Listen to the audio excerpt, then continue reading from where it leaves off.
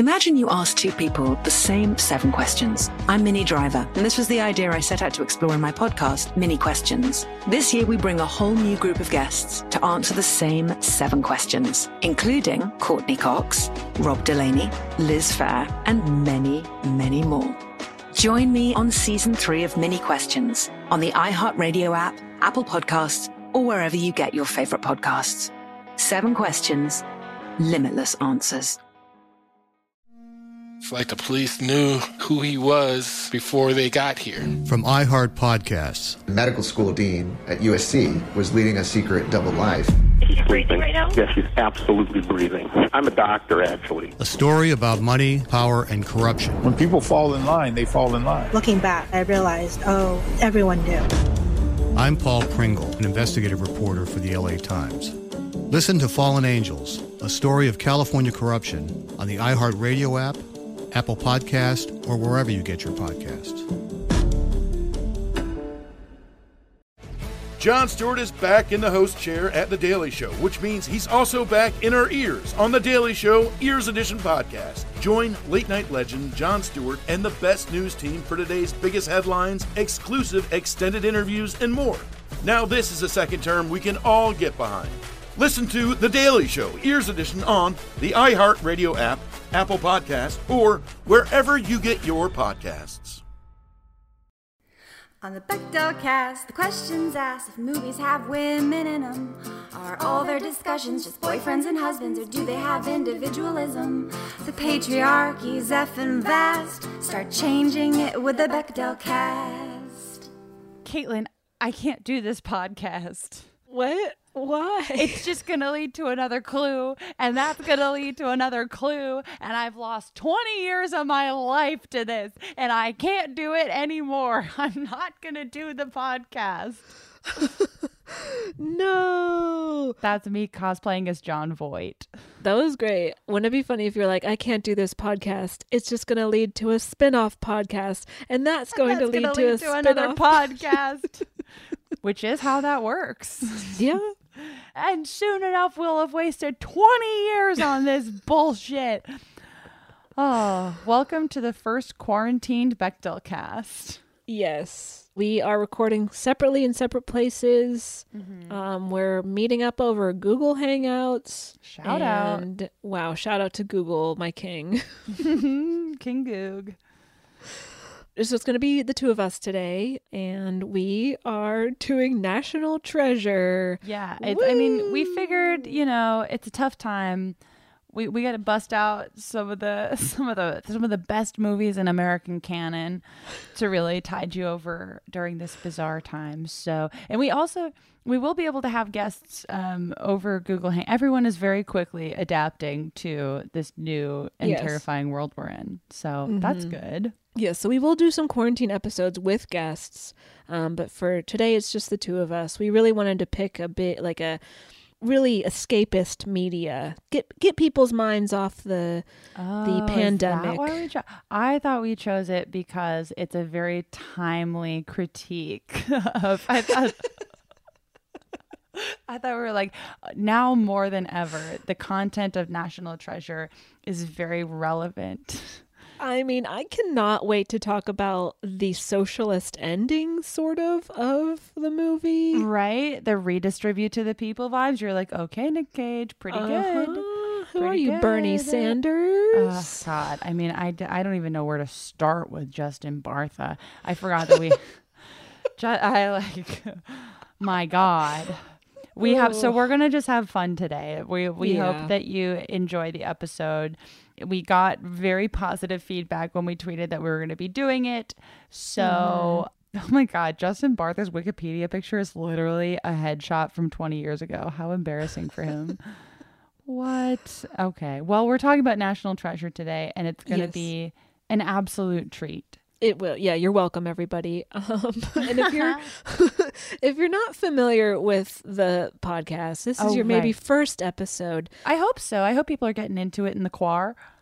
On those like Instagram story templates that are going around where it's like, my favorite podcast is this. The one that makes me laugh the most is this one. Da-da-da. And then one, like, some of them are like, the one I just discovered. And a bunch of people have tagged us like under that category is like the one they've just, like a podcast they've just discovered. So I think, yeah, there's some newcomers still every day. Welcome. And that will lead...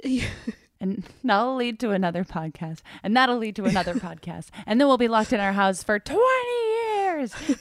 There's so many perfect line reads in this movie. It really boggles the mind. Oh my gosh. Nicolas Cage.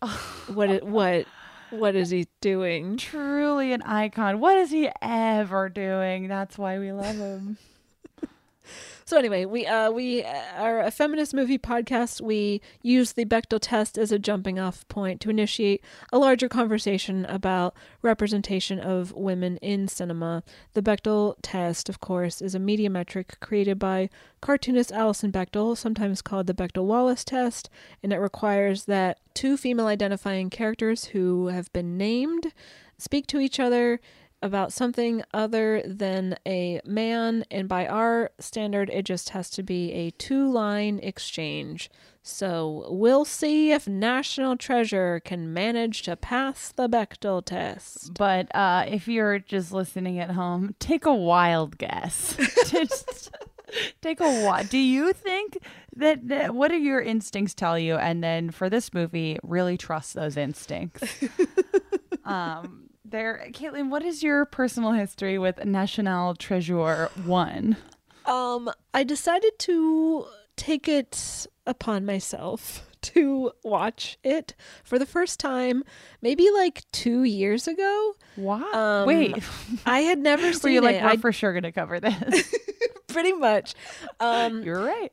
Yeah, I don't know. I never saw it. I didn't see it in theaters, never saw it growing up, never saw the sequel until, just a couple years ago. And I was just like, I wonder if this is any good. I'm going to watch it. And then I watched it and I was like, you know what? This is surprisingly better than I thought it was going to be. But I didn't see this sequel until like yesterday.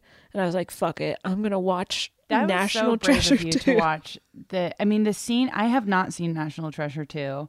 And the scene you sent me is so like, is this going to be the first episode where we have to use audio clips? Because it's literally, yes. You can't describe it really. Let me play the one from the first movie. Oh, you have them both? Yes. Thank God. Here is... Oh, okay, here we go. Okay. I'm gonna steal it. What? Bartha. I'm gonna steal the Declaration of Independence. Woo! Oh my God. He was born to deliver that line. And then, wait, do you have the one from National Treasure 2? So I have the one from National Treasure 2, which is basically a freakishly identical line read for an equally wild line. Okay. So, how am I going to get him alone? I'm going to kidnap him. I'm going to kidnap the President of the United States. Oh God! And incredible. John Voight is in this in that scene too, where he goes, "What? Why is John Voight in this movie?" I can't with John Voight. Okay, I will say just a couple words when we get into this discussion about National Treasure 2, because we are focusing on the first one. But Helen Mirren is in it. I did know that. What does she do? Oh, just wait. Oh, baby. I'll leave some clues, and then maybe you'll figure out what the clues mean, and then maybe she is Nicolas Cage's mom. So I'm just giving it away. Okay. So she plays John Voight's his wife? Yes. Well, his ex-wife. Right. But I feel like the first movie makes you think that she's dead, but she's not. They bring her back to life, and it's Helen Mirren. Oh, okay. Because they do, in the first one, John Voight's like, you need to appreciate the time you have, like the time with your mother. And I'm just like, that's a weird way to describe a divorce, right? If that's the way. Like, what? You should have just been a better husband. I don't know. And she addresses it, Helen Mirren is like, you were a really bad husband who didn't pay any attention to anyone but your stupid treasure stuff. So, yeah. Oh, he's this poor family and their treasure-related trauma. It's so sad. Yeah. It's tragic. So anyway, Jamie, what is your history and relationship with National Treasure? I love this movie so much. I saw it in theaters twice. It's still I was 12 when this, like, I was like, yeah, I was the target demo for National Treasure. I loved it. My cousins loved it. My brother loved it. My favorite bad movie season of all time, the holiday movie season of 2004, you've got Phantom of the Opera. You've got National Treasure. You've got the really bad Series of Unfortunate Events movie. You've got all hitters of like shitty, enduring movies that profoundly affected me. I loved the first National Treasure. When I tweeted that we were doing this, my mom loved this movie so much to the point where she brought us to it a second time. And she had the hots for Bartha because she like, she responded to me with like, oh, Riley Poole, what a dreamboat. Like, she loves, and she remembered his character's name 500 years later. So wow, yeah, that's impressive. That's upsetting. Way to go, Jill. I think that I had maybe grown out of it by the time the second one came out or something, because I didn't see the second one, but I loved the first one so much, and it's one of those weird like childhood movies where I found myself like remembering lines from it. Like I for some reason the twist, maybe one of the stupider twists in the movie, that has to do with daylight savings time. Yes, you've referred to that on the podcast before. Numerous times. Yes. Oh yeah. Like, if for some reason it really stuck with me, and then seeing where it fell and like where in the second act it fell, you're like, that's so stupid. What was the point of that? That's so easily. But this movie's like all flash, like, guess what? America, the founding fathers. And then at the end they reveal this stolen treasure. It's all like the optics of the treasure is not good. I mean, that's the case with most of these adventure, like treasure seeking narratives. Same with Indiana Jones. It's like, yeah, that's not yours. Hey, hey. I think Dora and the Lost City handles it well. So if anyone is out there looking for a kind of adventure treasure movie that does a good job, Dora was a great film and I loved it a lot. So check that out. You love to hear it. It's one of my childhood faves, but I hadn't seen it in probably 10 years or something. So, but I still remembered too much. Turns out it's monumental. Get it? Monuments. Hey, turns out, I mean, and then looking back now, I'm like, this was a weird couple of years for Justin Bartha. This was like maybe his biggest role to date at that time. And this was maybe his quote unquote star making. I mean, if we're calling Justin Bartha a star, which I guess we're not. Either way, National Treasure was his first big role. Of course, his smaller role before that being in Gigli, which today was an absolutely cancelable offense. But in the early 2000s, there were no rules, and you could just be in Gigli, and the next year you could be in National Treasure, and the year after that you could be in Failure to Launch. There were no laws back then. It was very different. It was chaos. So anyways, this movie rules. It rules. And speaking of chaos, let's do the recap. Oh, how do you I do not envy you right now. How does one recap National Treasure? I did my best. From the writers that brought you Snow Dogs and Bad Boys 2 comes this. Yes, the credited screenwriters for this movie are Jim Kof, Cormac Wibberley, and Marion Wibberley. So 2 men and 1 woman. I'm glad that there is a female writer on this movie. And I think that perhaps Abigail's character is slightly better written because of her presence. I'm speculating. I mean, I would hate to see what this movie would be without this. Without one woman, because It seems like she's the only woman involved at like the higher level. But I will say that a lot of times that you see a female writer, it's like it seems like she like I don't mean to lessen her role in it. Like it seems like she did a lot of, I mean, it's National Treasure, it's a classic. But a lot of times where it's like the one female writer on the team is part of a husband-wife writing team, as opposed to just being like hired on, you know? Right. It's just, it's a thing that the one female writer thing has popped up for us a lot. And a lot of times it is because of a husband. I don't know. I don't feel any particular way about it, but I noticed it. Yeah, same. Anyways. So here we go with the story. We meet Ben Gates, a.k.a. Benjamin Franklin Gates. Of course he's named after Benjamin Franklin, Caitlin. My brother, whose name is Ben, I remember, like, he was just like, immediately, like, if someone in a movie has your name, you're like, yeah, that is me. Yeah, I like spit out my drink when Christopher Plummer is there as his grandpa, like when he's a kid, and he's like, okay, Benjamin Franklin Gates, what are you doing up here? Imagine being Christopher Plummer, one of like the best actors ever, and then having to say that. Like, it's so, like, it's wild. Yes. Okay, so we meet him as a young boy snooping around the attic of his house, and his grandfather, Christopher Plummer, comes in and he's like... What's his name? George Washington Gates. We don't know what his name is. Right. Paul Revere Gates. And he is like, okay, you're finally old enough. I'll tell you about like our family history. So he tells him about this ancient treasure that's been passed around century after century. And these guys called the Knights Templar. They're like some old Christian organization that's vaguely scary. Right. They found it. They were kind of protecting it for a while. And then they later became the Freemasons, or like a certain chunk of them broke off and became the Freemasons. And some of them were the founding fathers of the United States. And they hid the treasure from the British because they're like, fuck the British. We have our colonies now. We're cool.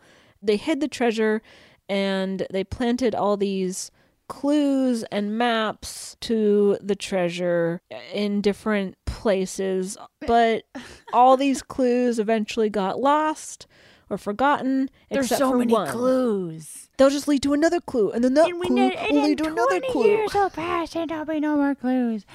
Also, John Voight's character's name is Patrick Henry Gates. So they literally just, the naming convention in this family is to just have a founding father and then Gates. Yeah. That's all you have to do. Really, honestly, so embarrassing for them. Like, more to have to admit your name is Benjamin Franklin Gates. They're what an embarrassing family. Okay. So all the clues have been lost or forgotten except for one. And this one clue is the secret lies with Charlotte. I remembered this from 500 years ago when this movie came out. I'm like, oh, right. The secret does lie with Charlotte. But it's the place, not the... And right, so we learned that several generations of Ben's family have been trying to find these clues so they can find the treasure. And it all dates back to, like, Christopher Plummer's grandfather who, like, was hanging out with this... I don't even remember the guy's name, but he was like the last surviving member of like the people who'd signed the Declaration of Independence. And he's like, the secret lies with Charlotte. And then with almost any plot point in this movie, you can end the sentence with like, or something. And it doesn't really change your interpretation of it. You're like, I don't know, like that the clues are gone or something. And so it's not good. Well, here's something that I just realized in real time here. Okay, so... Yes. The clue that they have is the secret lies with Charlotte. And as we're about to find out, Nicolas Cage's character finds the Charlotte. So, like, what were all those generations of families doing? Like, what clues are they talking about? Question. Because, like, he just goes from that one clue that they have and he finds the Charlotte. But, like, what are all these other, like, how do they waste? Weird to believe that they have been looking for this treasure for hundreds of years and have really not gotten past the first clue. Right. Right. So, right. What are all these clues that Jon Voight is talking about when he's like, and that'll lead you to another clue? Like, which clues? Like, Ben Gates is just going off of that one clue and he finds the Charlotte. Like, what are they talking about? Where has he been snooping around for all these centuries? I don't know. I don't know. Really understand it, but I do think it's fun. I mean, I want to believe that screenwriter Marianne Wibberley is making commentary here on male mediocrity and saying that because it has to do with the Knights Templar and especially the Freemasons, which still doesn't allow, well, I have that in Context Corner, but like a group famously hostile towards women, it's just been these guys fumbling around looking for what Charlotte could mean for 200 plus years. Do you think they like went into shopping malls and they're like, the secret lies with Charlotte Russe. Charlotte Russe. I thought that maybe we're on the same wavelength. That was like the secret lies with Charlotte Russe. The secret lies with Charlotte from Sex and the City. Oh, could be. The secret could lie with Kristen Davis. We don't know. Yeah, we don't know. These are things people don't think about. And if they had asked a woman, they would have been like, "Have you considered Charlotte Russe?" If you had asked it, it's something to consider. It is indeed. Okay, so we cut to Ben as an adult. He has grown up to be Nicolas Cage, and he is searching for Charlotte, which turns out to be a ship buried in the ice in the Arctic, and they explain how that would have happened, but I don't understand. Or something. Yeah, it doesn't matter. He has is this his apprentice? Like, who is Riley to him? It's like his little sidekick. He is basically the animal sidekick. Think of Riley as like a little animated squirrel. Right. Voiced by Justin Bartha. He basically serves the same function. He's like a sexless creature who delivers punchlines. Right, because this is a Disney movie, and we cannot forget that. I think that they are using the Disney Renaissance formula, but they're like, well, we can't get an animated creature, but Bartha's available. And Bartha's the next best thing. So they got him in the mix. I think that Justin Bartha actually does, like, he still does make me giggle a couple times. I think they let him improvise a little bit. I like when he says, "This car smells weird." And I remember when I was a kid cracking up at the end when they find the treasure. He's like, "It's a tall, bluish, greenish man with a strange goatee." And then he hugs him. I'm like, Bartha's funny, but he is just a little like cartoon assistant. Yeah. And speaking of like people who cannot be critical of others' goatees, Justin Bartha's goatee in this movie is glaring. Did they give him that facial hair? It's so weird. I think that they just are like, no, he's an adult. You know, because he has such a baby face. I don't know. But like in the first scene when they're in the Arctic, he has like just kind of like a 5 o'clock shadow. But then by the next scene when they're in like the Library of Congress or whatever, they've shaved it down, but it's still just like stubble. It's not like a full beard. It's so weird. It sucks. And it never goes away. It sucks. Anyway, so Riley Poole is there with Ben in the Arctic. So is Ian, that's Sean Bean's character, and then like one or two of his friends. Yep. So they find the Charlotte, this ship, and they go into it, and the next clue they find on a pipe, and the clue is a riddle that Ben figures out or something must mean that there is a map, an invisible map on the back of the Declaration of Independence. And then we're like, woohoo! This rules! This is the best day of my life. There's a map on the back of... I wonder, do you think this... Okay, well, actually, I kind of know the answer, but this seems like the part that Nicolas Cage was born to play.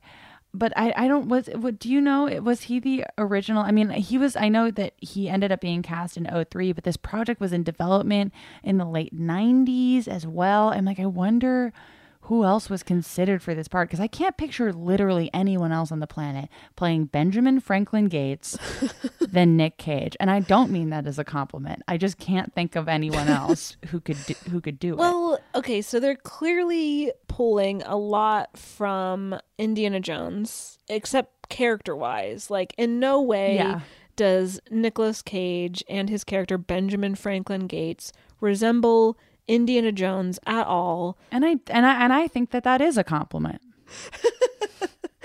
Yes, sure. But like Nicolas Cage isn't the type of like, he's not an action star, but for some reason he keeps getting cast in action movies. It's a beautiful mistake of history that like one of the strangest men to be born has been pegged as an action hero for some reason. Right. I cannot make sense of it, but like, I don't know who else was considered. I truly don't know why they ended up casting Nicolas Cage in this role, but I'm similarly confused by Tom Hanks being cast as the what's-his-face character from the Da Vinci Code. Sully. Oh. That movie, I read that whole book and was like, this is amazing. And then the movie sucked in spite of Alfred Molina's involvement. Right, Alfred Molina is in it. He's fully in it. He's back in the robes, baby. You gotta get Molina in the robes. Well, the Da Vinci Code and Angels and Demons are basically like National Treasure, but in Europe. So, it's the same type of narrative and weird casting choice, I think, with Tom Hanks. Weird casting choice, I think, with Nicolas Cage. I don't know. But who could you picture playing Benjamin Franklin Gates? Who could you picture saying, I'm going to steal the Declaration of Independence with such conviction? Oh, sure. Okay, so the way this script is written, yes, only Nicolas Cage can do it. I think if they had written another draft for a normal person, it would have gone differently. Not like the other boys. Really quick, just because we are in the quar, I wanted to say that Freddie Molina has been posting the nicest quarantine content to his Finsta. Aww. I love it so much. Here's my fave post. So the picture is this. It's Freddie's easy chair with a pile of books next to it. Caption says, "Stay at home and avoid close contact. Please. Actors have been doing that for generations." And then it's the drama emoji, and then it's the film clapper emoji, and then it's a heart. And I'm like, you know what? We are going to be fine. He's amazing. What a funny guy. Why do the Imagine parody when you could just post that, Ridiculous. Right? Freddie would never participate in something like that. And that is partially why he's one of the only men allowed on the show. Mm-hmm. Anyways. Well, that feels like a good place to take a break, even though we're in the middle of the recap. But, it's unhinged here in quarantine Bechtelcast land. So we're all out of sorts. So let's take a quick break and then we'll come right back.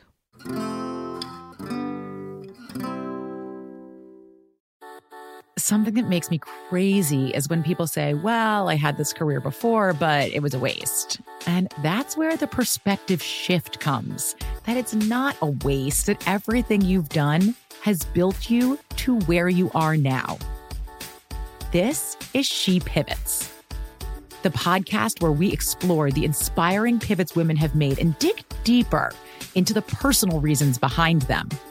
Join me, Emily Tish Sussman, every Wednesday on She Pivots as I sit down with inspiring women like Misty Copeland, Brooke Shields, Vanessa Hudgens, and so many more. We dive into how these women made their pivot and their mindset shifts that happened as a result. It's a podcast about women, their stories, and how their pivot became their success. Listen to She Pivots on the iHeartRadio app, Apple Podcasts, or wherever you get your podcasts. The Big Take from Bloomberg News brings you what's shaping the world's economies with the smartest and best-informed business reporters around the world. Western nations like the U.S. and Europe Mexico will likely have its first female president. And then you have China. And help you understand what's happening, what it means, and why it matters. He'll get his yo-yos to Europe in time. But the longer this drags on, the more worry he's getting. They knew that they needed to do this as fast as they possibly could to get a drug on the market as fast as they could. I'm David Gura. I'm Sarah Holder. I'm Saleha Mohsen. We cover the stories behind what's moving money and markets. Basically, everyone was expecting, if not a calamity, certainly a recession. But the problem is that paperwork, as our reporting showed, is fake. As someone who's covering the market, I'm often very worried about an imminent collapse. So I'm thinking about it quite often. Listen to The Big Take on the iHeartRadio app, Apple Podcasts, or wherever you get your podcasts. I'm Saleha Mohsen, and I've covered economic policy for years and reported on how it impacts people across the United States. In 2016, I saw how voters were leaning towards Trump and how so many Americans felt misunderstood by Washington. So I started The Big Take DC. We dig into how money, politics, and power shape government and the consequences for voters. It's an election year, so there's a lot of focus on the voters that TikTok is reaching. The initial reaction is like, oh, things are looking so resilient. I don't want to be too pessimistic, but I just don't see the political will down in Washington right now to change their tune. I think the American electorate has been signaling that it expects a rematch of the 2020 election. These are unprecedented times. With new episodes every Thursday, you can listen to The Big Take DC on the iHeartRadio app, Apple Podcasts, or wherever you get your podcasts. Okay, we're back, and we've got more recap to do. Yeehaw. Okay, so Ben has just figured out there must be an invisible map on the back of the Declaration of Independence. And then Sean Bean's character, you'll never believe this, but he turns out to be a bad guy because 99% of the time, Sean Bean is playing the bad guy. Well, except for when he's in Game of Thrones. That's true. That's one of the few exceptions. But he's normally the bad guy, and this movie is no exception. And he says, well, I'm going to steal the Declaration of Independence. And everyone's like, oh my God, what is that hairpiece? That hairpiece, it took me 20 minutes to realize it was Sean Bean because of that weird blonde hairpiece they like super glue to his scalp. It's really bad. I just assumed, is that just not his real hair? If it is, he's in deep trouble. I like that. I have to believe that that's not his real hair, or it's the weirdest dye job I've ever. It's a bad cut. I know that he's like brassy. A natural blonde. Yeah. Well, sound off in the comments, but I think I'm just really bad at telling when someone's wearing a wig. I just assume everyone's hair is their actual hair. I don't know. Now that I'm looking at his natural hair, I'm like, it could be his natural hair, but if so, like, for shame on whoever was styling these actors, because they gave Justin Bartha that goatee and Sean Bean that haircut. I mean, Nicolas Cage's hair is... Well, but when has that been good? I mean, it was fine in Moonstruck, I think, but it was. Like maybe since the late 80s, he's had some really weird. Are those hair plugs? Is that what's happening? I think he's rocking some plugs in Nat Tresh. I also have curiosities about, because this is produced by Jerry Bruckheimer. It's a Bruckheimer joint, so that brings veneers into the mix. Because if you're new to the show, we can't stop talking about it. Jerry Bruckheimer famously, along with Lorne Michaels, makes his actors get veneers. And I was keeping an eye on it. And I mean, Cage for sure has veneers. I think it's hard to say whether Bruckheimer was involved or whether he got them of his own volition. Diane Kruger, I don't know. She may just have gorgeous naturals. Sean Bean for sure veneers, and Justin Bartha, another person who's kind of in the air for me. But Bruckheimer does not let nary a crooked tooth on a set. Mm-hmm. He will yank them out and throw in some porcelain ones. Like, it's very dark, the reality of a Bruckheimer set. I can't even imagine. Anyway, okay, so, we've got Nick Cage. He's got his weird hair. He's got also in the second movie, at least in the first movie, his hair looks passable because he has some small sideburns, but they shave his sideburns in the second movie. So he just has this weird like mop with no. It's so weird. Jamie, I insist you watch National Treasure 2. I really want. I mean, based on that clip alone, right? It's incredible. It's out of control, and his hair is somehow worse. Anyway, so Benjamin Franklin Gates is like, you can't just steal the Declaration of Independence. And Sean Bean is all like, well, I want treasure. So they have an altercation about it. There's this big explosion. There's a bunch of gunpowder. Then they all kind of run away and part ways. And Ben and Riley have to warn a bunch of government agencies that the Declaration of Independence is going to be stolen. Yeah. Including, they tell Abigail Chase. And she works at like the National Archives. I think so. I wonder. I'm curious about the historical accuracy. I'm like, is her office really just behind the Declaration of Independence? Is that a location that exists? I don't know. I don't know either. It didn't seem real. No. But she's there and she works in the archives, and she doesn't believe them. No one believes them. So Ben is like, well, I guess we have to steal the Declaration of Independence for ourselves. Love it. He wants to steal it to protect it from Sean Bean before he can get to it. Mm-hmm. So then there's this heist sequence, and they successfully steal the Declaration of Independence. But Abigail is suspicious of Ben while this is happening. This is all happening during a gala. And she's kind of tailing him. And then Sean Bean is also there trying to steal the document. And then there's this big chase scene with Ben, the bad guys, and Abigail. They fling her out of a truck. Oh my. It's a whole thing. She's damseled, and then she's damseled kind of for a second time. She's double kidnapped. Right. So Ben saves her, aka he kidnaps her from her previous kidnappers. And he and Riley and Abigail get away with the real Declaration of Independence. And Abigail is understandably very mad that they stole it. Mm-hmm. But they're like, stop yelling. There's so much to talk about with that sequence. But basically, she refuses to let it out of her sight. So she agrees to go with them to Ben's father's house. Enter Jon Voight, which, for context, during his difficult years with his daughter, Angelina. Mm-hmm. Who, by the way, okay, so another movie or another franchise that is very similar to National Treasure is Lara Croft Tomb Raider.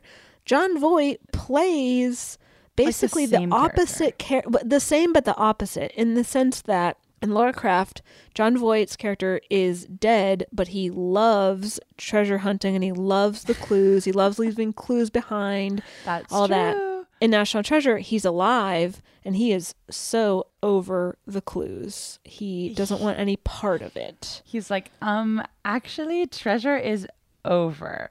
He's so sick of treasure. He makes all these weird claims to, like, I also, another Jon Voight line that I remembered from this movie for some reason is when he invites everyone in and he says something sexist at the door, and then he lets them, and then it's like the most frustrating kind of misogynist line, because it doesn't even make sense, where you're like, I don't even know where this is coming from. But he lets them in, and then he's like, so there's pizza in the other room. And you're like, what is that line? Like, what? Why does Jon Voight have enough pizza for 4 people? Cooling off. And then Justin Bartha's like, yum, yum. Some of that. Well, because he's a squirrel. He's the little animal. He's a creature. He's like, oh, no. I love the first draft. In the first draft of National Treasure, Justin Bartha's character is a little squirrel. He's like, I love pizza. No.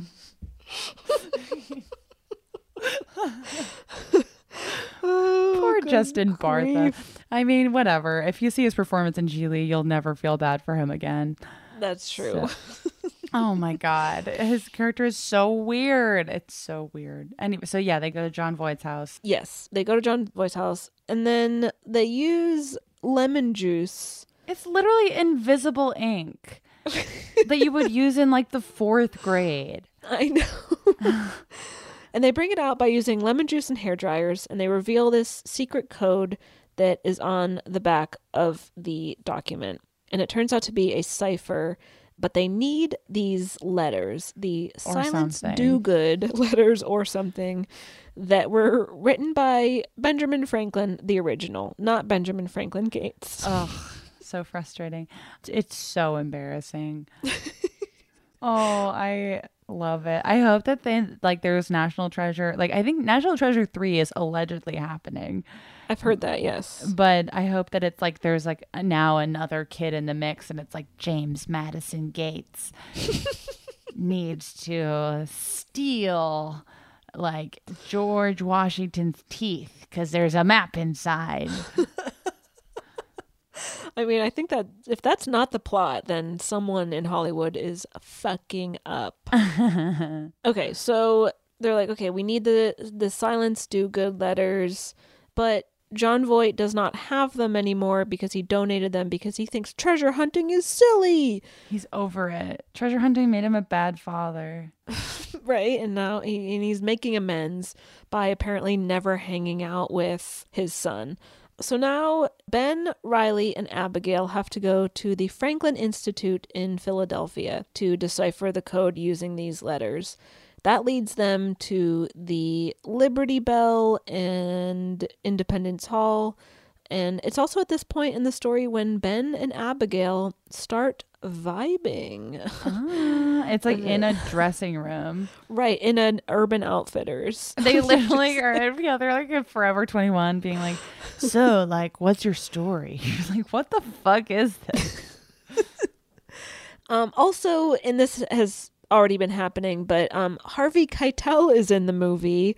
Yeah. And he is, I think, is he FBI? I don't know. He's leading the investigation to find Ben and recover the Declaration of Independence. I like Harvey Keitel in this. He's in it just enough. Mm-hmm. You almost forget he's in it, and then he's in it again, and then he's gone for an hour, and you're like, this movie is also too long for what it is. It's over 2 hours long. Yes. Far too long. Also, Harvey Keitel is kind of playing the same exact character that he played in Thelma and Louise, where he's like law enforcement, but he's also like, but I want to be your friend. Like, I'm trying to help you. Help me help you. Harvey Keitel has like big, not all cops energy. And I'm like, I don't know how productive this is. Right. Like, this doesn't seem like I'm not on board with it. But then when you put Harvey Keitel in the mix, you're like, I don't know. Mm-hmm. It's confusing. Also, I wanted to just quickly shout out Diane Kruger, a woman that only existed for about 3 or 4 years. And then she disappeared. Yeah, I don't know if I've seen her in really anything else. She actually has been. I'm not giving her enough credit, but I remember her from Inglourious Bastards. She's in that.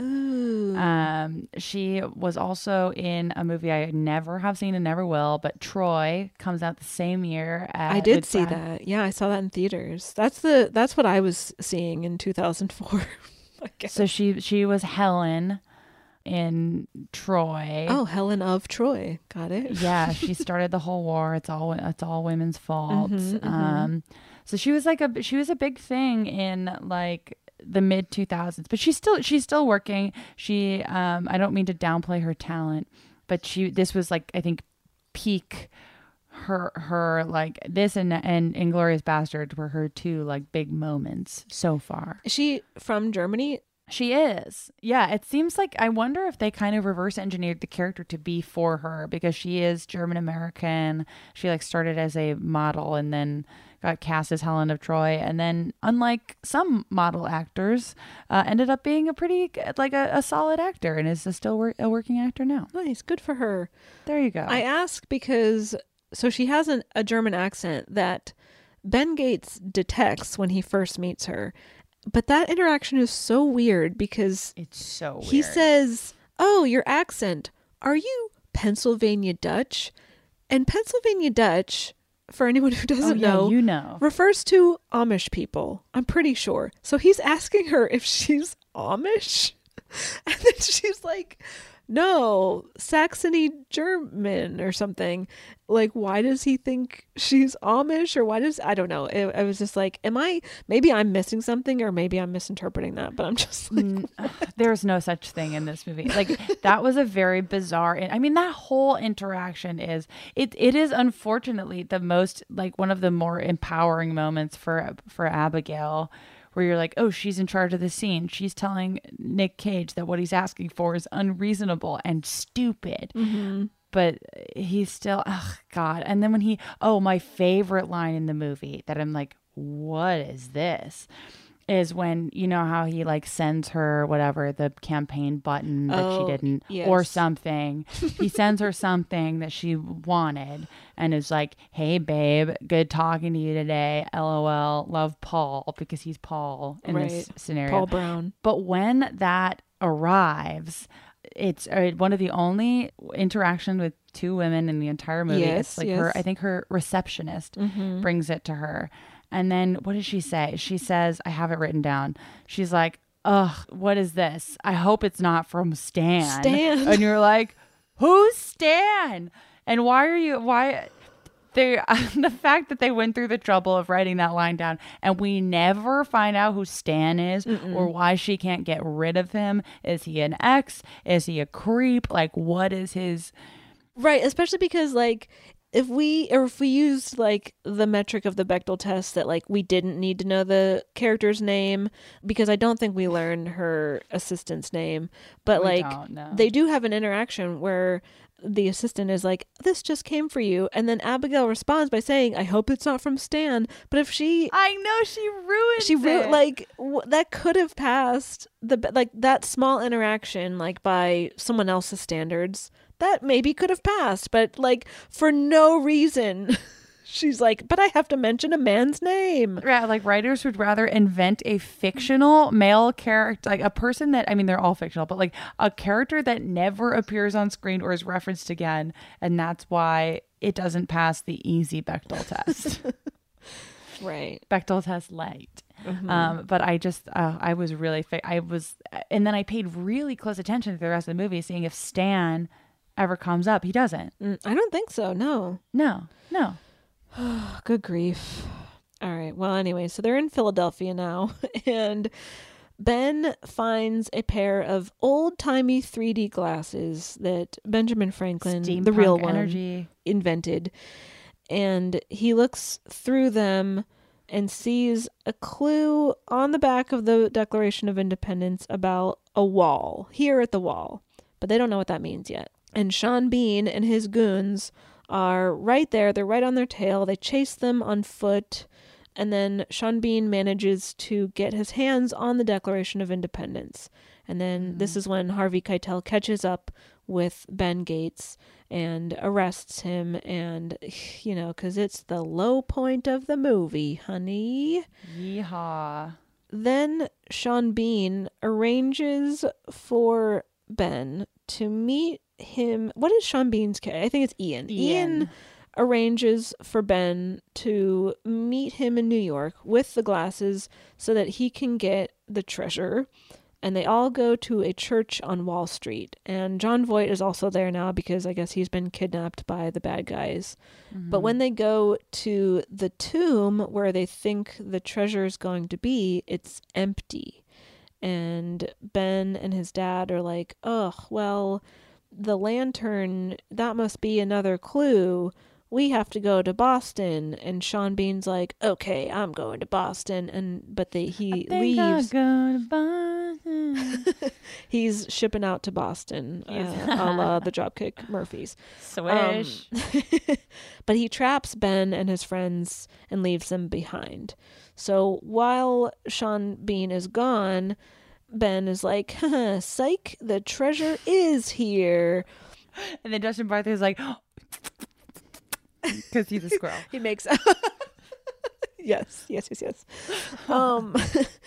And then, so they hit some like wall buttons and they reveal a secret door that leads to the treasure room. But oh no, it's also empty.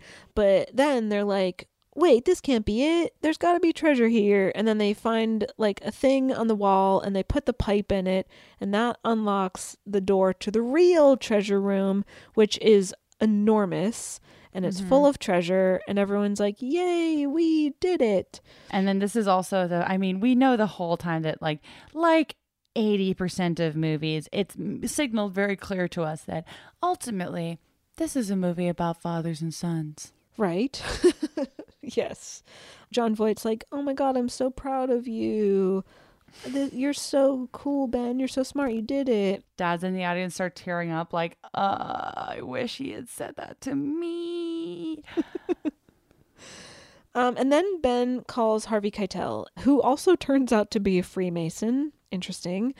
Right. Which you're like, weird reveal. Does that pay off in National Treasure 2 at all? Or is that just kind of a thing that happens? Sort of, because Harvey Keitel is back for the sequel, baby. Everyone's back. Everyone's right? back. Yep. I mean, Bartha for sure is back. He's got nothing better to do. He's not doing anything. Sean Bean is not back because he gets put in jail, spoiler alert, but he gets replaced with Ed Harris. No offense to Bean, but that's an upgrade. I think that honestly, National Treasure is of all the jokey ways that we insert Alfred Molina into various cinematic universes, I feel like his absence from the National Treasure extended universe is actually glaring.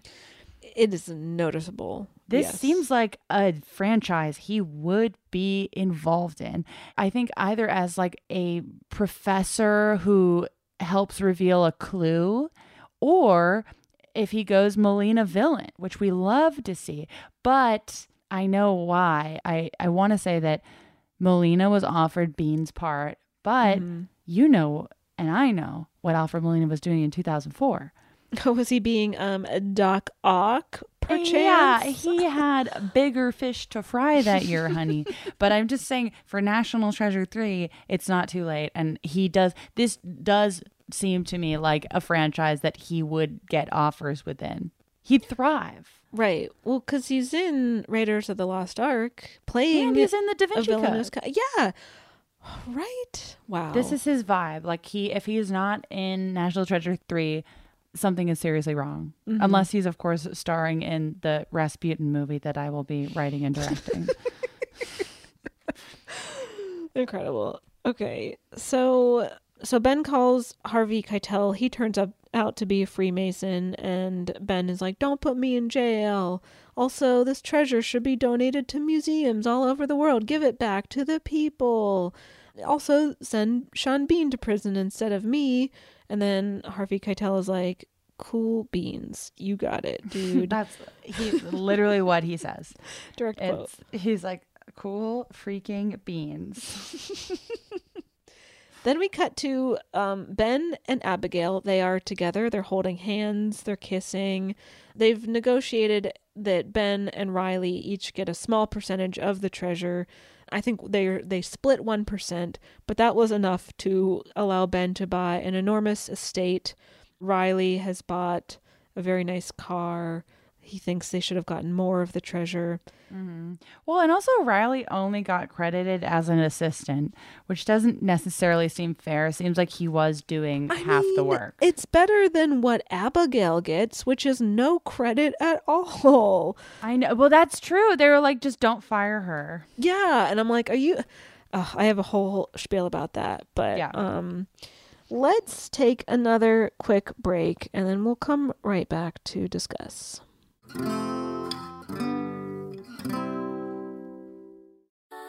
Something that makes me crazy is when people say, well, I had this career before, but it was a waste. And that's where the perspective shift comes, that it's not a waste, that everything you've done has built you to where you are now. This is She Pivots, the podcast where we explore the inspiring pivots women have made and dig deeper into the personal reasons behind them. Join me, Emily Tish Sussman, every Wednesday on She Pivots as I sit down with inspiring women like Misty Copeland, Brooke Shields, Vanessa Hudgens, and so many more. We dive into how these women made their pivot and their mindset shifts that happened as a result. It's a podcast about women, their stories, and how their pivot became their success. Listen to She Pivots on the iHeartRadio app, Apple Podcasts, or wherever you get your podcasts. The Big Take from Bloomberg News brings you what's shaping the world's economies with the smartest and best-informed business reporters around the world. Western nations like the U.S. and Europe. Mexico will likely have its first female president. And then you have China. And help you understand what's happening, what it means, and why it matters. He'll get his yo-yos to Europe in time. But the longer this drags on, the more worried he's getting. They knew that they needed to do this as fast as they possibly could to get a drug on the market as fast as they could. I'm David Gura. I'm Sarah Holder. I'm Saleha Mohsen. We cover the stories behind what's moving money and markets. Basically, everyone was expecting, if not a calamity, certainly a recession. But the problem is that paperwork, as our reporting showed, is fake. As someone who's covering the market, I'm often very worried about an imminent collapse. So I'm thinking about it quite often. Listen to The Big Take on the iHeartRadio app, Apple Podcasts, or wherever you get your podcasts. I'm Saleha Mohsen, and I've covered economic policy for years and reported on how it impacts people across the United States.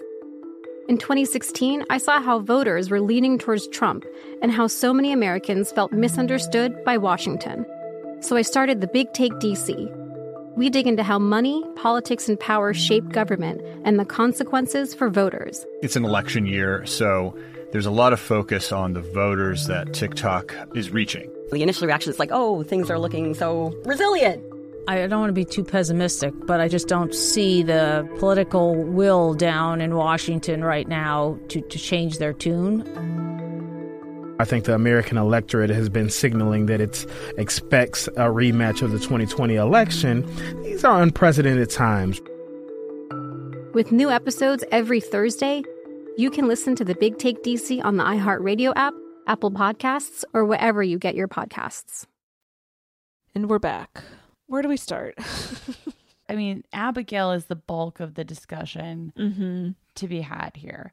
Abigail, I mean, I feel like very typical of this franchise, which is like, this is like action for kids, but it's still an action movie, basically.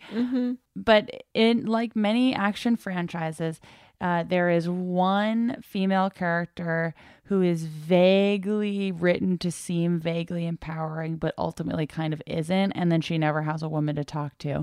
And I feel that habit, trend, mistake is held up in National Treasure. Oh, is it? Yes, indeed. Because, and I feel like down to kind of, I almost want to see if you can map out like how this happens, because I feel like this, I mean, shout out if you have any similar people that you can think of in this genre, but the fact that she is at first presented to us as hyper competent and in a place of authority, but that's the only scene where that is ever. So it's almost like this, like, whatever trick that writers will kind of play on you, where they're like, oh, she is really good at her job, she's really empowered, she has expertise that is needed for this mission, but you're never going to see her in a leadership role again. She's never going to impact the plot in a meaningful way, and the next time you see her, she's going to be damseled. So I feel like this does happen. I mean, does that happen in the Indiana Jones franchise as well? Definitely, especially in the first and the third one, the female characters in those are presented as being like, there's kind of a reason that they end up being the woman in the story, because for the first one, Raiders of the Lost Ark, Marion Ravenwood has the medallion that he needs. So like that's why he approaches her, and then that's like they get partnered up from there. In Last Crusade, Dr. Schneider, she's like a professor of antiquities or some expert in the field of antiquities, and she links up with Indiana Jones because she is also looking for the Holy Grail. In the second movie, like the one female character in that movie just gets like dragged along by accident. It's frustrating. I feel like it is kind of like almost a little magic trick that writers will do to ward off the feminists to be like, no, we do know what her job is, which is good, but bare minimum shit. And like, yeah, she is good at her job, which is good, but it's bare minimum shit. And then she's relegated to the sexy sidekick role who hangs out with the squirrel. Right. Exactly, because so she's the only major female character in the story, which is very typical of this genre. Yeah. She is only important to the story because she gets dragged along, not because like she made any real active choice to be a part of the story. She gets like literally dragged into the scenario, which she acknowledges in the movie, in that line where, you know, Jon Voight's like, oh, did my son drag you guys into this? And she's like, yes, literally. But like, that's not good enough, really. That doesn't excuse that being the reason that she's there. And then, like you said, like we know what her job is. She's good at her job. She has this expertise in historical documents and U.S. history, I guess. And that is occasionally shown, but it's never information that Nicolas Cage doesn't already really know. Yeah, like they literally recite information in unison at multiple points. Right. So that I found that really frustrating on the rewatch because I'm like, oh, she does know stuff. But then as you keep watching, you're like, but it's nothing he doesn't know already. And so it's another empty gesture. So she does nothing to ever propel the story forward. And the one time where I was like, oh, she kind of does something that he doesn't or can't do. It's when she puts the lemon juice on the back of the Declaration of Independence because she's like, he was about to do. He would have been able to do. He just like might have done it a little more haphazardly than her, but like. And Jon Voight is the one who knows how invisible ink works, and he's like, you have to apply heat, and then they do that sexy breathing, flirtatious, creepy thing. They go. And then you're like, oh my God, gross. What does Nicolas Cage's breath smell like? Ew, oh my God. I don't want to think about it. I mean, Diane Kruger, please report from the trenches. Like, what does Nicolas Cage's breath smell like? Yeah, so that ended up being an empty gesture too, because it's like it's presented like he lets her do it. She literally just swabs lemon juice onto it and then doesn't know to breathe on it. So right. Yeah. And I mean, the only times that she impacts the story, I mean, they're all easily written out because it's like you could write out her being kidnapped by Sean Bean and then unkidnapped by Sean Bean and nothing would really change. Mm-hmm. She is the one, I mean, I guess it's like her mistake or her like panic during the chase that loses them the Declaration. So something's her fault. And then right, but that's like her being, that's a passive thing on her end. Exactly, like she trips, which is like that has nothing to do with her. And then the payoff we get for that is Nick Cage later says it wasn't your fault, and then he surprise kisses her after. Okay, yes, so I kind of want to go through just sort of like beat by beat every story point that she is involved in and what exactly happens. Starting with the way she's introduced, which is another case of like the person you thought was gonna be a man is actually a woman. Because what happens here is Ben and Riley are waiting outside of Dr. Chase's office. They don't know who Dr. Chase is or what gender Dr. Chase is, but they assume that Dr. Chase is a man. Feminist icons. Right. The assistant comes out and says, Dr. Chase, we'll see you now. And this is in the middle of Riley making a comment about, you know, being kept down by the man. The door to the office opens, revealing that Dr. Chase is a woman. And then Riley is like, a very cute man. Because he's like, yeah, kept down by the man. A very cute man. Ooh. And then you're like, okay, squirrel, that's enough. All right. So next thing that happens is we're at the night of the gala when Ben is trying to steal the Declaration of Independence. He's like handing her a glass so that he's able to get her fingerprints later. And then Riley is like on the little like earpiece on his like comm link or whatever. Riley is a hacker. He's a hacker. Right. He's got the whole setup. He's in a separate truck or something. Yes.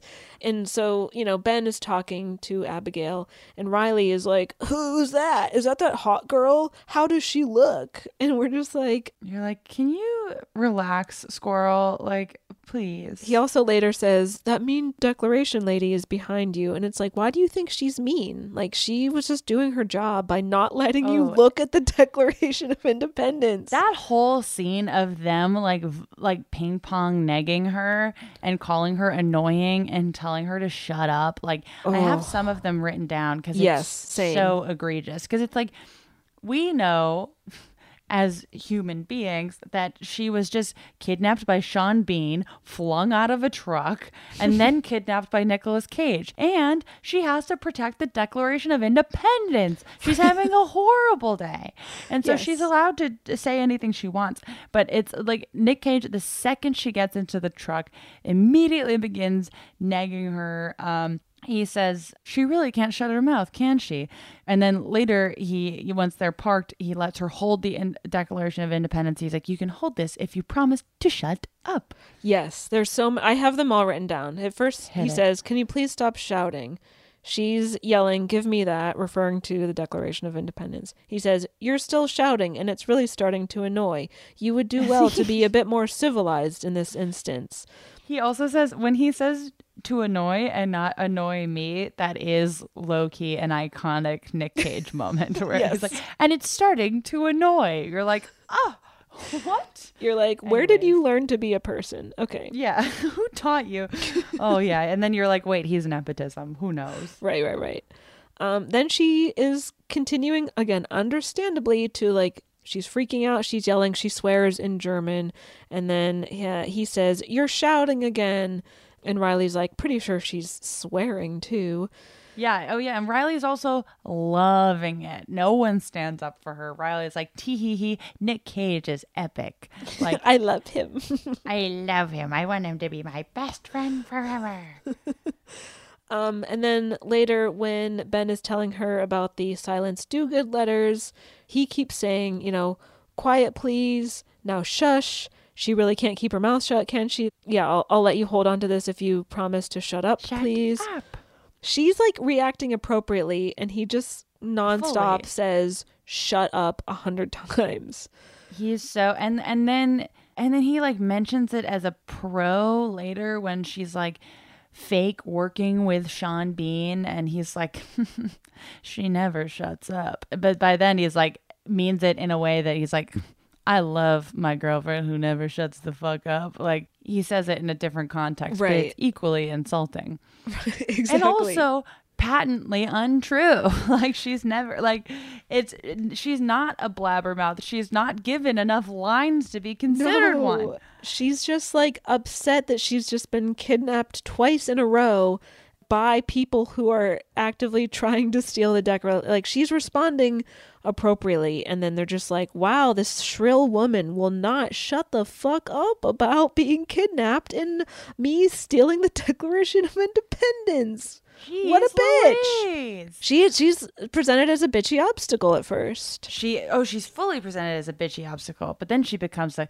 complacent sidekick. Mm-hmm. And then the love interest. Yeah. So like it's bad. There's that weird line we've already referenced that when Ben and Riley go to John Voight's house, John Voight answers the door and is like, what are you doing here in the middle of the night? Is she pregnant? I'm like, you don't even know who this person is. Like, why what are you talking jump about? To that conclusion? He like pole vaults to that weird conclusion. And Nick Cage, instead of saying, what are you talking about? Nick Cage is like, well, if she is, do you want to let the woman carrying your future grandchild stand outside in the cold? And you're like, what is this family? This family is so fucked up. They make no sense. And then he has pizza for 4 inside. Like, he's just like so weird. And then, he just lets his dad think that he's had sex with this poor woman who he's been screaming at all night to shut up. Like, And then instead of having her character reply logically, they write in the line, do I look pregnant? Yeah. And then you're like, come on, you're going to make fun of this German supermodel's body? Like, what? What about the rest of us? Like, it's just, ugh. And then from that scene on, she is love interest sidekick. And that is how she is portrayed. We don't really ever learn any more about her character except that she said, I love you to more than one person. Right. Which is a cutie little fact. They learn that at the Urban Outfitters that they fall in love at. Maybe one of them was that Stan guy. And maybe it was Stan. Maybe it's Stan. I'm also like, maybe she and Stan were trying to work shit out, and Ben swoops in. Benjamin Franklin, Mr. Steal Your Girl Gates swoops in. Some other stuff that happens to her. She needs to be saved again when the bad guys are chasing after them. The Declaration of Independence gets flung out of her hand onto the street. She runs after it and almost gets hit by a truck, and then Riley has to grab her and get her out of the way.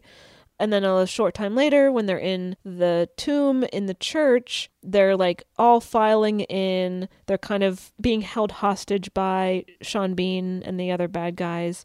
And there's this moment where like Abigail walks in front of Ben and he grabs her and says, come here, pulls her toward him, and then surprise kisses her. It's so like that bothers me on a number of levels. The first obviously being it's an egregious surprise kiss. The second being that I strongly suspect that was like a studio note, because it is connected to nothing else going on. It's almost like the screenwriters were told, we need them to kiss before this part. Because other than that, it's prompted by, he just grabs her and he's like, oh, right, we forgot, Jerry Bruckheimer wants us to kiss. And then they kiss. And then you don't find out, and then that's it. That's also that's the kiss of the movie. It's the big most kiss. Wedged in surprise kiss of any kind, surprise or not, most wedged in kiss I've ever seen in a movie. It's just like, and I mean, God love Diane Kruger, like the most passionless kiss you'll ever see in your life. She does not. I think that she's like, I cannot believe I have to do this. At what cost? Will I be a star? Like, it's just... They have no chemistry, even a little bit. Nope. Ugh. Nope. Well, you hate to see it. Okay, so then after this kiss, they are in the tomb. The stairs are starting to crumble under them as they're like making their way down into the treasure room. There is a moment where Ben Gates like slips and falls and he's like hanging by something, and she's like, here, give me your hand.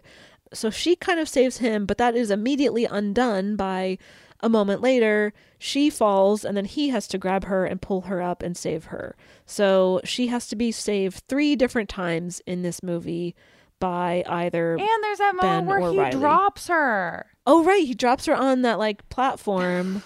He's like, do you trust me? And it's like, what is this, Aladdin? Right. I felt the same way. But then it's not really like that, because he drops her, presumably to her death. She makes a hard fall on wood that there is no way on earth Nicolas Cage could be sure would save her. I know. It was rickety down there. So by a miracle of screenwriting, she survives. And then... afterward, Nick Cage does apologize to her several times in the movie. And he's like, sorry, I dropped you. I had to save the Declaration of Independence. And instead of, first of all, incredible line and incredible delivery. Yes. But then instead of her responding logically, she's like, horny by the fact that he dropped her to her death, and she's like, it's fine, I would have done exactly the same thing if it were me. And then he's like, really? And then and you're like, what the fuck is going on? That reminds me of the moment, I think they're in Philly still, and they're deciding to split up because like Sean Bean and his like cronies are looking for them. They're being British, and they're being British because they have to keep the treasure away from the British because it's 300 years ago, and we still care about that for some reason. God, exhausting. Anyway, so Ben is like, all right, I'll take the glasses and like the container, and I'll go this way, and Abigail has the actual declaration. And Ben says, take care of her. Now, Riley thinks that Ben is talking to him about Abigail. Abigail thinks Ben is talking to her about the Declaration of Independence. So they both Riley and Abigail say, I will. But we don't know which one Ben means. Like, was he talking to Riley about Abigail? I feel like I want to probably. I want to give him the benefit of the doubt and feel like these freaky Freemasons refer to documents with she, her pronouns like they do with fucking boats and buildings. I feel like he is like the Declaration of Independence identifies she, her, which first of all, don't tell the Declaration of Independence how they identify. Right. We don't know. Don't gender a piece of paper that a bunch of men touched. I know. Gross. Got their grubby hands on. Ugh. Dirty. So that's a very brilliant critique we both had. Anyway, the point is, she has to be saved many times, constantly damseled, and then foisted into the, like, okay, now she's with Nicolas Cage, like, they're together. And you're just like, oh, God. And at the end, they move into this huge stone house or whatever. And also the math does not, like, okay, I didn't do the math, but they estimate that the treasure is worth $10 billion. And then Riley gets 1/2 of 1%, which would be millions of dollars. Right. But he only gets a car. I know. I don't get it. I don't get it But either. I totally agree with you that, like, Riley is not credited properly, but more pressingly, Abigail is not credited, period. Oh. She simply doesn't lose her current job. I was furious. And, like, she's not unhappy, but she's just like, he's like, okay, I want, here's my terms and conditions, Harvey Keitel. Harvey Keitel's spinning his weird ring. Like, his Freemason ring. Gross. Yeah, Ben is like, okay, I want the credit for the fine to go to the entire Gates family with the help of Riley Poole. But, like, Abigail was there the whole time helping them, doesn't get credit at all. All he says is, like, no criminal activity should go on her record, by the way. Like, I cannot believe he does not credit her for helping him find the treasure. Anything. It's bad. It's really bad. I was like, are you fucking kidding me right now, Benjamin Franklin Gates? I know. He's also, I wrote this down. Brilliant critique coming in. I'm ready. He's the BFG. Big. He's literally friendly, the big friendly giant. Except he's Benjamin Franklin Gates. Which is worse. Which is worse. Okay, so this movie is exhausting.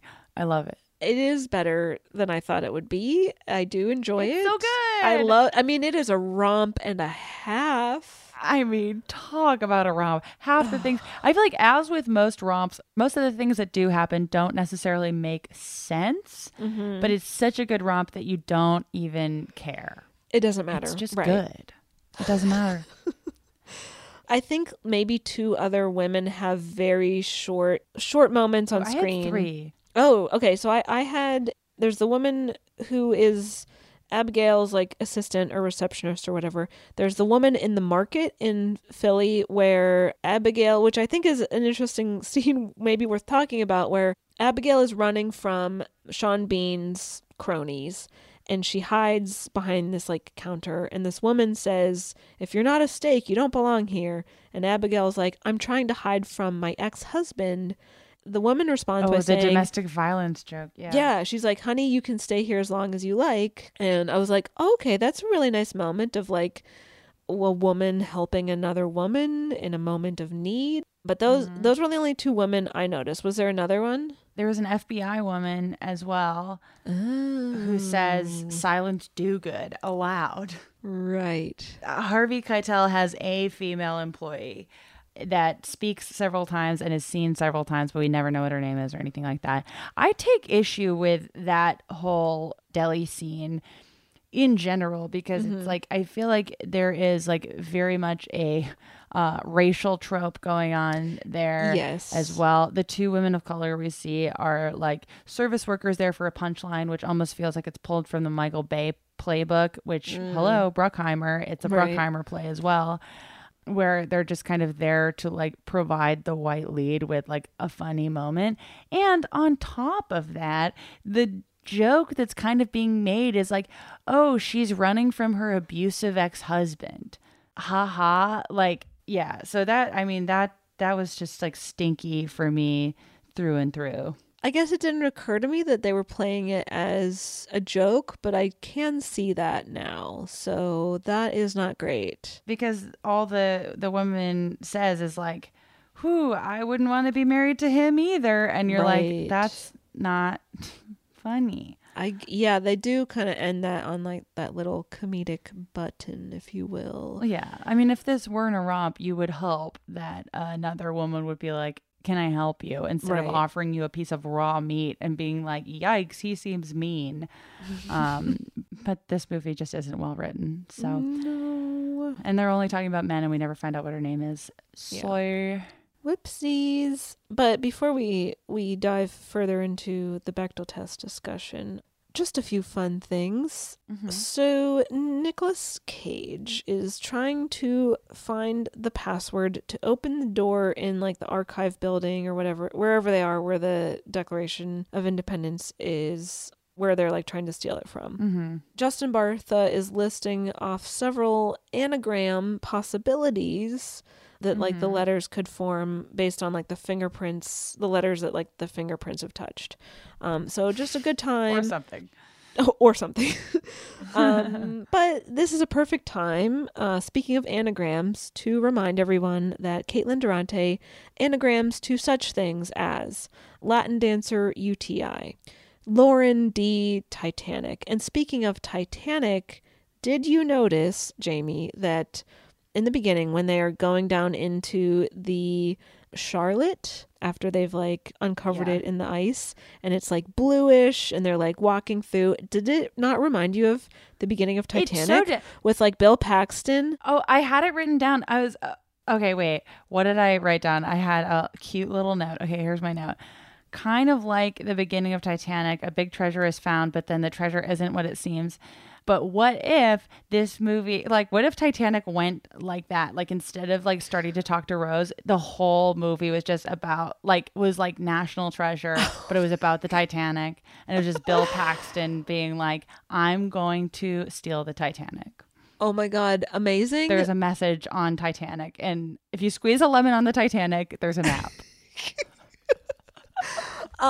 Especially because Bill Paxton is another actor like Nicolas Cage who, when he acts and when he's like doing line reads, like they are absurd 99% of the time. Like he would have turned in a similar performance. So that would have been perfect. Also, just like visually, it looked so much like that scene in Titanic when they're like going through with like the Snoop Dogg vision, little submarine with the camera and stuff, and like going through in and out of the ship. And I was like, oh my God, this looks exactly like Titanic when they're going through the Charlotte. Anyway. Right. So back to the anagrams. We've got Lauren D. Titanic. We've got 9-tit Dracula. We've got Tan Clarinet IUD. We've got, here's a new one. I just tweeted this the other day. Rude Italian cunt. But whoa, that one is wild. But cunt spelled with the U. Instead, it's like a little asterisk because I don't have two U's in my name, and the U is taken up with rude. So it's like C***NT. I'll allow it. Thank you so much. Thank you. You're welcome. So those are some just important anagrams to be aware of in case my name is ever a clue for something and you need to like anagram it. It is big National Treasure energy to include anagrams. I know, right? I had a really quick context corner on Freemasons. Oh, yes. Just because this movie also doesn't seem to know anything about the Freemasons, so I didn't like tire myself doing research for this, honestly. But just I mean, famously, Freemasons do not allow women in the group. It is like this mysterious group that I'm pretty sure is just like uncles talking to each other about fucking nothing.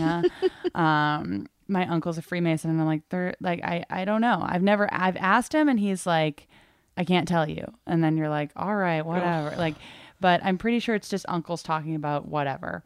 But it's supposed to be this big secretive thing. It's existed for as long as this iteration of America, which is going really well, I think. Anyways, Freemasonry but I thought that from the beginning women weren't allowed, and that was not the case. There is a whole sub website devoted to women's history in Freemasons. So they were not they weren't encouraged to join, but there were some multi-gender branches of the Freemasons towards the beginning. And then it wasn't until the late 1800s that it was a hard rule that women could not participate. But there was a whole system for women entering. They qualified to be apprentice or female apprentices. So you could be a female apprentice, a journeywoman, a mistress, or a perfect masoness. And I don't know what any of these mean, but these were the 4 roles that women could have until the late 1800s when they were like, actually, get them out. But there's even a few famous female Freemasons, but there hasn't been one in 130 years because men be excluding people. It's true. There was also a conflict that came up in 2018 about transgender women in Freemasonry in England. It was this whole big thing. So here is a quote that the United Grant Lodge of England released, and I don't love the wording of this, but this is how they phrased it. Okay. It says, quote, "A Freemason who after initiation ceases to be a man does not cease to be a Freemason." So you see what they're saying, but the wording of it is I don't like it. Oh, right. Yeah, there's some misunderstanding. Yeah, but that was the conclusion that they came to. So trans women can be Freemasons if they were Freemasons pre-transition. I'm like, how many people? I mean, I don't know how many people this applies to, but true. There it Hard is. to say. I think the French Freemasons is the group that low key lets women in. But in America, definitely still no. England, they had all the questions around trans people and Freemasons, and that's all I care to know about. Sure. It's a stupid club. But I wonder, are there any Bechdel cast listeners who are Freemasons? If so, what the fuck? And let us know. Yeah, indeed. So basically, are we to understand that the Gates family are all, Ben Gates and his many ancestors are all Freemasons, or are they just... I think so, yeah. Trying to find the treasure. Okay. But that also makes you wonder, why aren't they involving the Freemasons? I don't know. Right. He's just well, I've got one sidekick who may or may not be a squirrel, so, that's all I need. And then this woman that I've kidnapped who then becomes my girlfriend. Nice. Which even Riley Poole comments on at the end. He's like, well, you got this huge house and you got the girl and all I got was this Ferrari or whatever the fuck. Car. It would have been way cooler if a squirrel was driving the car. Mistakes were made. Yeah. It's like when those hamsters drive the Kias. Oh my God, what a weird reference, Jamie. I think about those hamsters a lot. Oh, we have fun. The team on this movie, directed by, this will surprise no one, but directed by a man, John Turteltaub. We've got several writers and story by credits, but all of them are men except for Marion Wibberley. So we're not surprised that the treatment of women is what it is in this movie. I would be Marion, come on the podcast. Were you trying to advocate more for Abigail to be, a stronger, more active character? Were you shut down? What happened there? I'd like to know. Because for sure, female writers are shut down almost exclusively, but it would be interesting to hear the ins and outs of what was okay to pitch, what wasn't, what went over well, what didn't. I'm sure Marianne's got stories. Come on the pod. Anytime. Open invite. Caitlin. Yes. Does this movie pass the Bechdel test? I'm going to say a big, hard no on that. It's a no from me as well. It's a no. There are those couple interactions that she does have with another woman, but those are characters who are not named. They only have an exchange that is very minimal and could have been taken out of the movie. Like, there was no attempt to meaningfully include women in this story at all. And that includes Abigail's character because, as we discussed, she does really nothing except for get dragged along and contribute none of her expertise or anything like that. Yeehaw. As far as our nipple scale rating, 0 to 5 nipples based on its representation of women, I mean, I'll give it a half nipple. For, again, this happens a lot too, especially in this genre of film where the one female character who they do choose to include at all is not a bad character. Like when you just isolate her and, examine her as an individual, they often are perfectly competent and smart and, we know what their jobs are. They're good at their jobs, things like that. But her role in the story is so minimal in terms of what she's allowed to contribute narratively, and then also the things that happen to her, like having to be saved 3 times, being surprise kissed, being foisted into the love interest role. All those things really are extremely frustrating. Kind of every mistake in the book, and by mistake I mean it was done very on purpose, but every action trope in the book as it pertains to women is made in National Treasure. And I have a feeling that because it's like a children family, like it's geared toward a wider audience. It's like a PG rated film. Oh, for sure. I think that that's probably why we don't get more like fridging and violence toward her. But I think if it were like a PG-13 or an R-rated movie, we would have seen like violence enacted against her and things like that. But because it's I guess it's a Disney movie, so right. we can't hit her, but we can just not write her. I'll agree with you. I'll go a half nipple as well. Who are you giving your nippy to? Well, you presented an interesting scenario of Justin Bartha being a squirrel. I wonder how many nipples squirrels have, but I'm going to give my half nipple to the squirrel version of Riley Poole. I'll do the same. 1 full nipple for the squirrel. Hurrah! Yay! And there you have it, gang. The first quarantined episode of the Bechdel cast. I feel good about it. I had fun. I had a blast. What a treat. And I think, Jamie, I don't know about you, but I found some treasure in this episode. I think this episode is a treasure. And we had to uncover it. See, I feel like, because we're going to keep doing it. For me, it's just another clue. And that's going to lead to another clue. And that's going to lead to another clue. These clues being episodes? Other episodes we're going to do? Is that what you mean? I'm going to start referring to episodes as clues.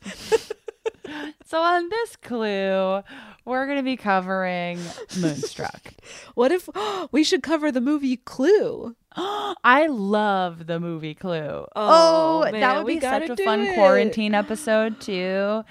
Ooh, okay. What other one were we thinking about doing? We were thinking about doing Crossroads. Crossroads would be I mean, there's some heavy shit in Crossroads, but it would still be a fun one. I've never seen it. A bunch of people were tweeting that we should do Armageddon right now. Something to think about. Sure. You know what? I'm not going to say no. No. We'll see. We'll see what happens. Anyway, thanks for listening. You can follow us on social media at all the places, especially Twitter and Instagram at BechdelCast. Now is a great time, if you haven't already, and if you're able to financially, join our Patreon, aka Matreon, because you'll get access to more content, more episodes of the Bechdel cast. If you're breezing through these main feed episodes, burning right through them, and you need some more, we've got a bunch of good stuff on the Matreon. And there's been a couple of people asking us what is the best way to financially support us during this stuff. We're fine, but the Patreon is the way. The Patreon Matreon is the way to do it. Indeed, yes. And with that. Well, this clue, like you said, Jamie, it's not over. The search for the Bechdel treasure.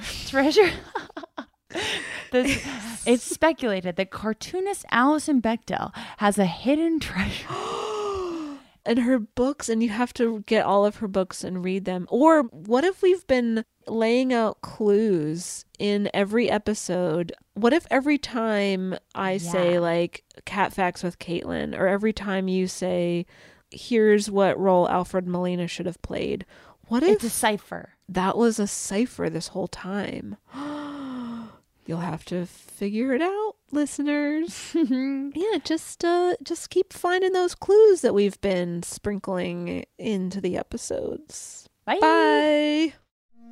It's like the police knew who he was before they got here. From iHeart Podcasts. The medical school dean at USC was leading a secret double life. He's breathing right now? Yes, he's absolutely breathing. I'm a doctor, actually. A story about money, power, and corruption. When people fall in line, they fall in line. Looking back, I realized, everyone knew. I'm Paul Pringle, an investigative reporter for the LA Times. Listen to Fallen Angels, a story of California corruption on the iHeart Radio app, Apple Podcast, or wherever you get your podcasts. Imagine you ask two people the same 7 questions. I'm Minnie Driver, and this was the idea I set out to explore in my podcast, Mini Questions. This year, we bring a whole new group of guests to answer the same 7 questions, including Courtney Cox, Rob Delaney, Liz Phair, and many, many more. Join me on Season 3 of Mini Questions on the iHeartRadio app, Apple Podcasts, or wherever you get your favorite podcasts. 7 questions, limitless answers. Jon Stewart is back in the host chair at The Daily Show, which means he's also back in our ears on The Daily Show Ears Edition podcast. Join late-night legend Jon Stewart and the best news team for today's biggest headlines, exclusive extended interviews, and more. Now this is a second term we can all get behind. Listen to The Daily Show Ears Edition on the iHeartRadio app, Apple Podcasts, or wherever you get your podcasts.